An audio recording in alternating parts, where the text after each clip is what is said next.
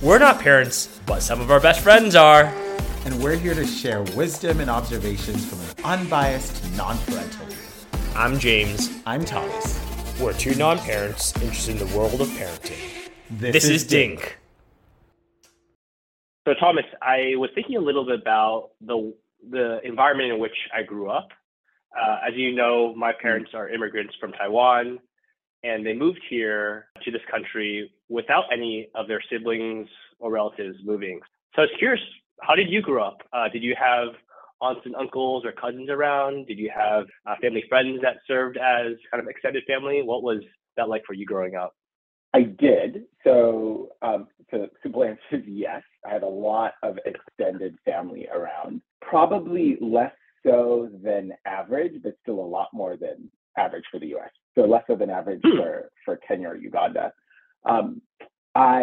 Most of my extended family was in Uganda, and we grew up in Kenya, so that was different. But my parents were very, very involved in our local church, and that ended up being an entire kind of extended family connection. Every time I go back to Uganda, there were cousins on cousins on cousins. And the lines between nuclear, secondary, tertiary family that I think are very well defined, particularly in Western society, just don't exist as largely for us.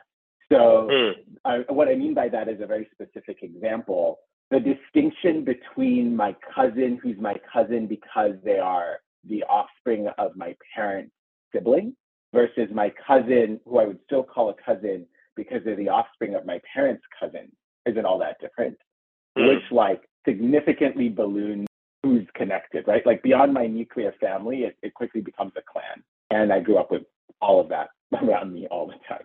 Yeah. I'm curious why that came up for you, James.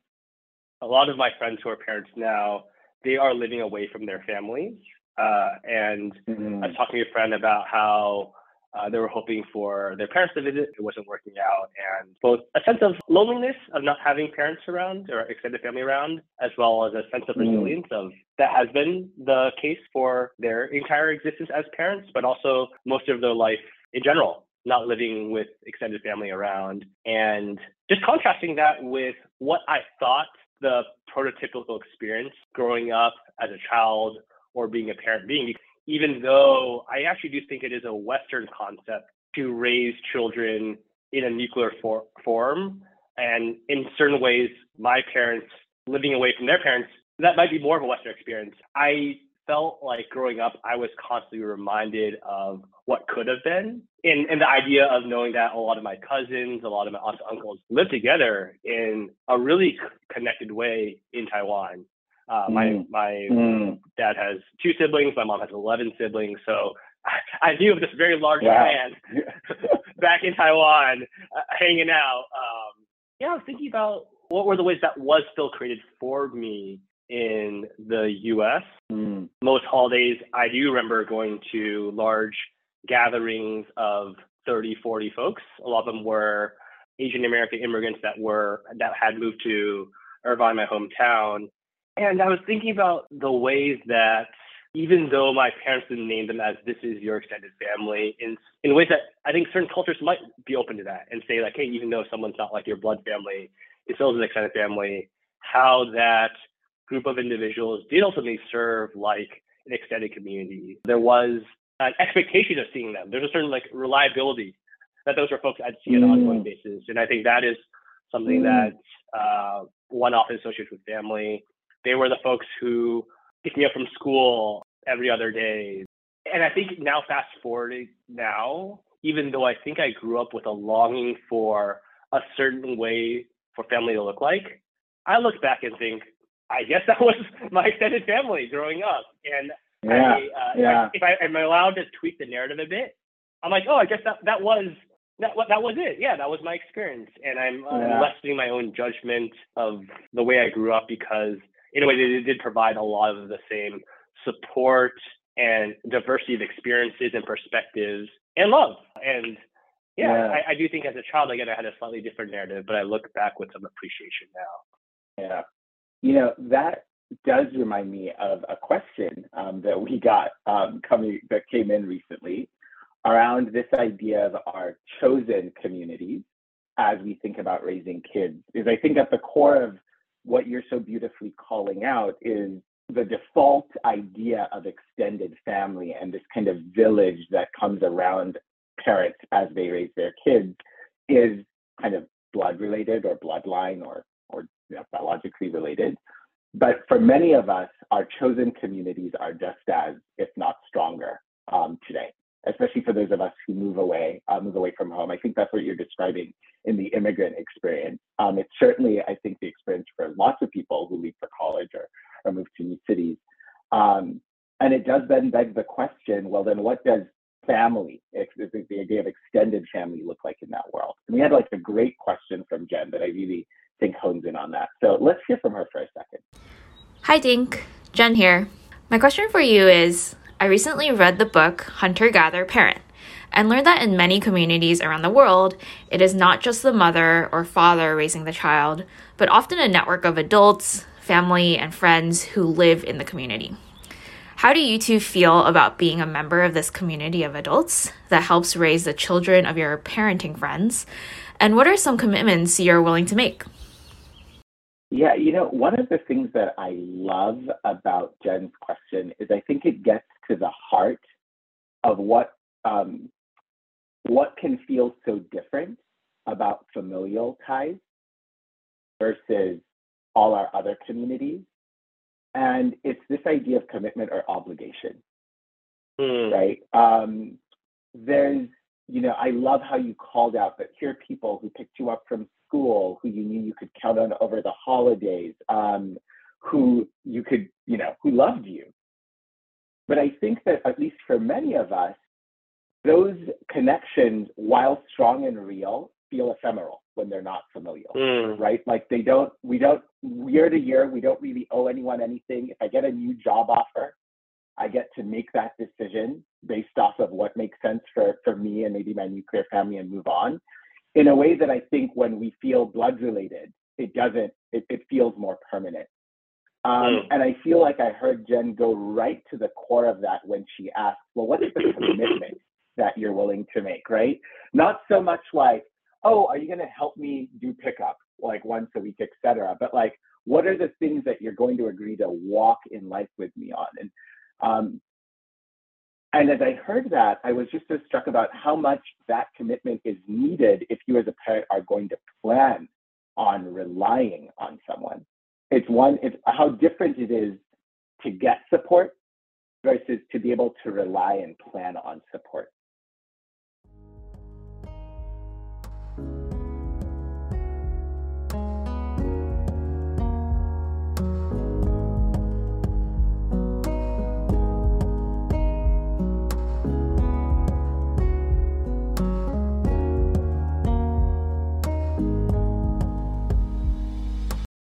When I heard the question, I felt so welcomed in and challenged. And I think I heard two parts to it. One was, I think, an invitation around what is the role you're willing to play.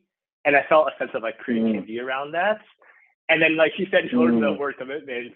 And I felt a little intimidated.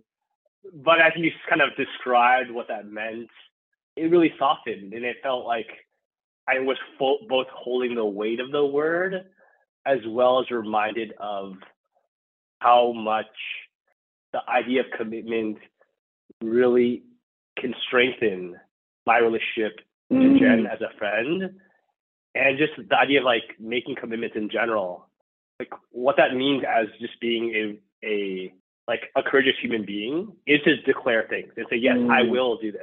I will aim to show up in this way. There's that. I'm now naming a sense of self-judgment because of all the ways I know that I've maybe let myself down, let others down. And yet that's so human too. And as I think about the idea of parenting, it continues to be this pretty intimidating idea. But I think it's maybe, again, showing up with courage in the face of that. Even being a friend of a parent, showing up with courage in the face of that. Like how that also I feel a sense of like a rush of courage and like energy when I think like, yes, I can make commitments, and think about what are the commitments I can make. You opened with like how you felt invited in. And I'll say, like, I totally hear what you're saying on the courage piece, but I'm probably still just like really sitting in that, in kind of the gratitude and the honor and almost the awe. You know, if somebody's saying, I have this really precious thing and I'd like you to play a part in it. And my sense of, I've not done anything to deserve that. and like you said, I'm not perfect. We both know I'm not perfect, right? So this is not being offered to me because of my amazingness, or even and it's being offered to me with the knowledge that I am going to get some things wrong. But what a statement of care and love that, you know, Jen, and I think many of our friends are just willing to let us into this most precious part of their lives. I think in a previous podcast, I said that one of my hopes for this was that this would be a love letter to my friends. I honestly felt like Jen's question felt like a love letter back to me. I just want to sit and like acknowledge that. I just felt incredibly honored that would even be a question.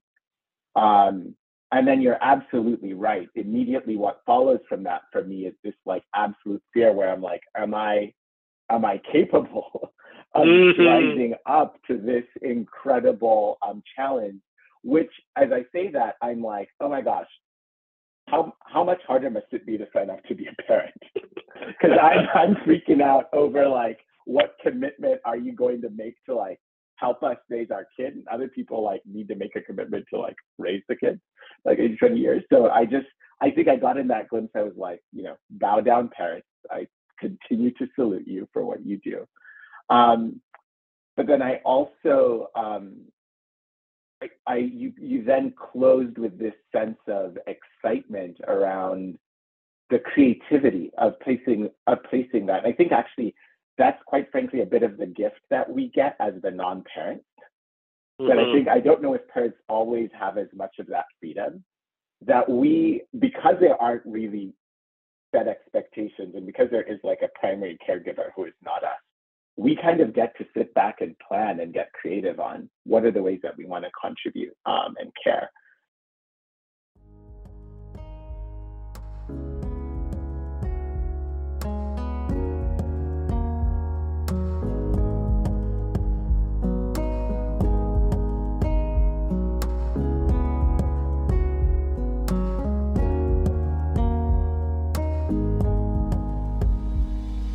I'm curious what comes up for you as you think about the ideas that excite you about the roles that you can play.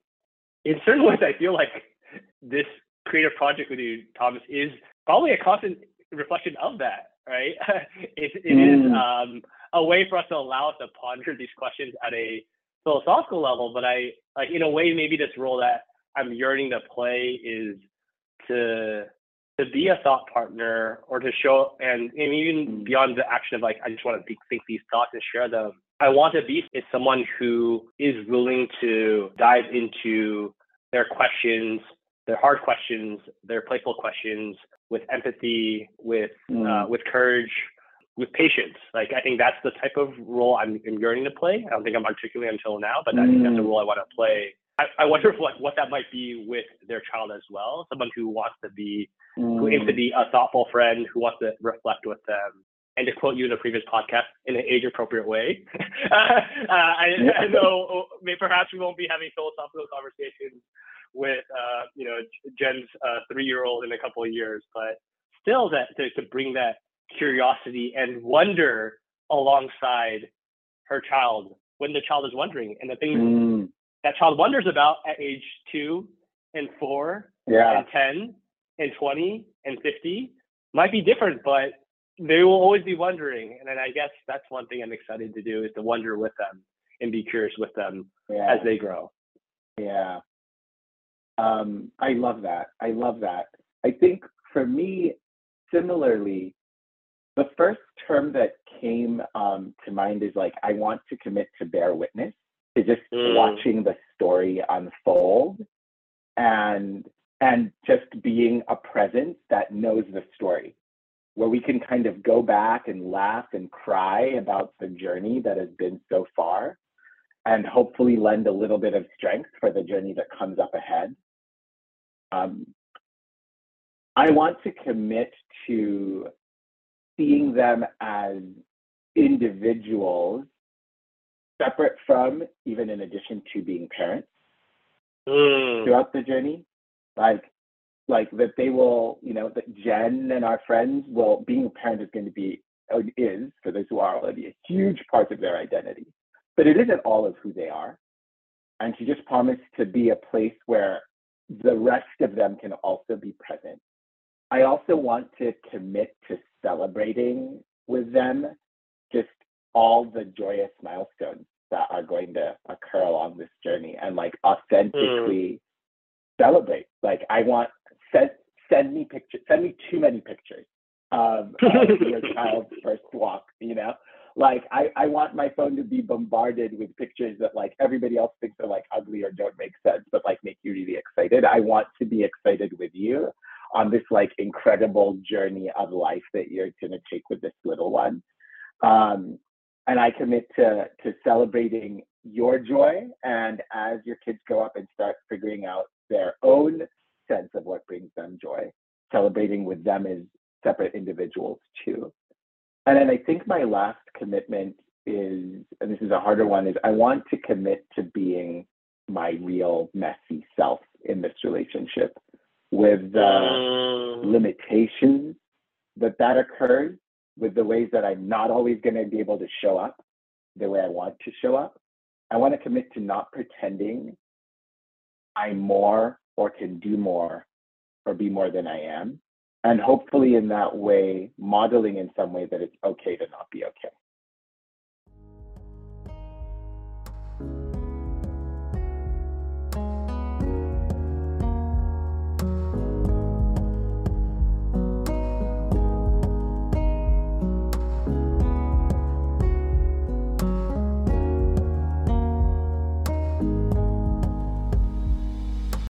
Those are just such beautiful commitments, Thomas. They feel so earnest, they feel courageous, and they feel so loving. This conversation also reminded me of a very fond memory, a memory that we have created together, which is, these words feel like words I hear in a marriage ceremony. And as maybe some of our listeners know, Thomas and I, beyond podcast hosts, we're also co-officiants of weddings. So if anyone's out there curious about, if you want whether you want a wedding officiant or other services, we are also co-officiants. But I think a lot about how rare it is to declare commitments.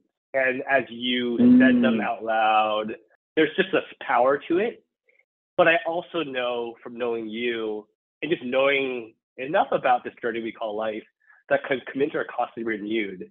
And I'm actually thinking back about the fear I felt when I heard that word commitment, and realizing a commitment is also a process. The commitments we make to ourselves, the commitments we make to our friends, the commitments we're making now to our friends' children, they can and should be renewed. And I think that is something beautiful about, like, I think a real commitment is you are trying to balance, like, this is the best I know about the future, and there's trust in the depth and the longevity of the relationship that we know we can revise them if needed. And then I'm also thinking a bit about how also Jen's question and a lot of the conversations I've been having with my parenting friends, like how sometimes big changes are an excuse to have these hard or long overdue conversations about how we want a relationship to be.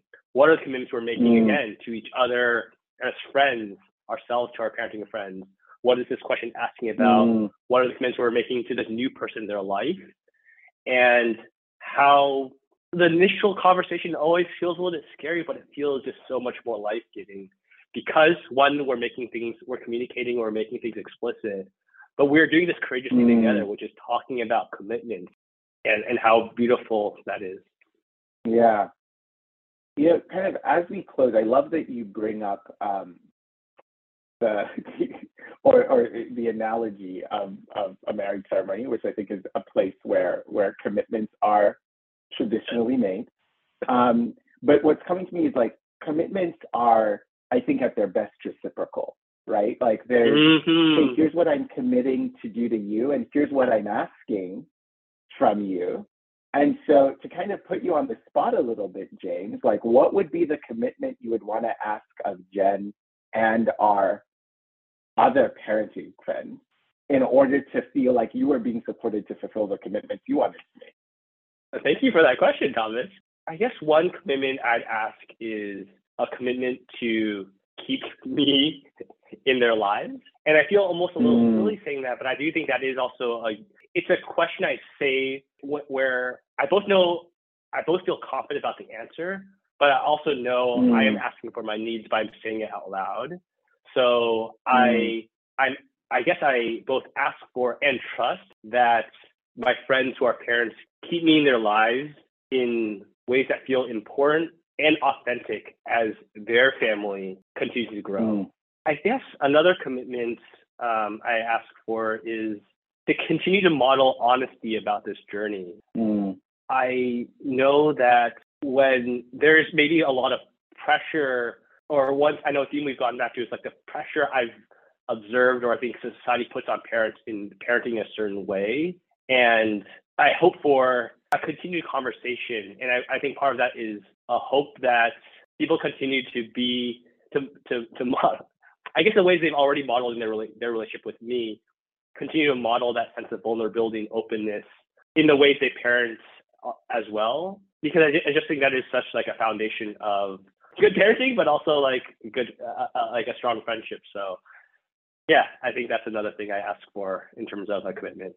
Yeah, that was so beautifully said. I agree. And I think I'm saying the same thing, but just in like slightly different words.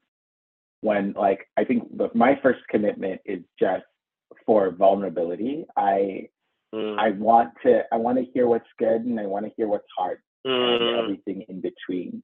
And not just for your sake, but for mine. I yearn for that vulnerability as a way for us to maintain connection.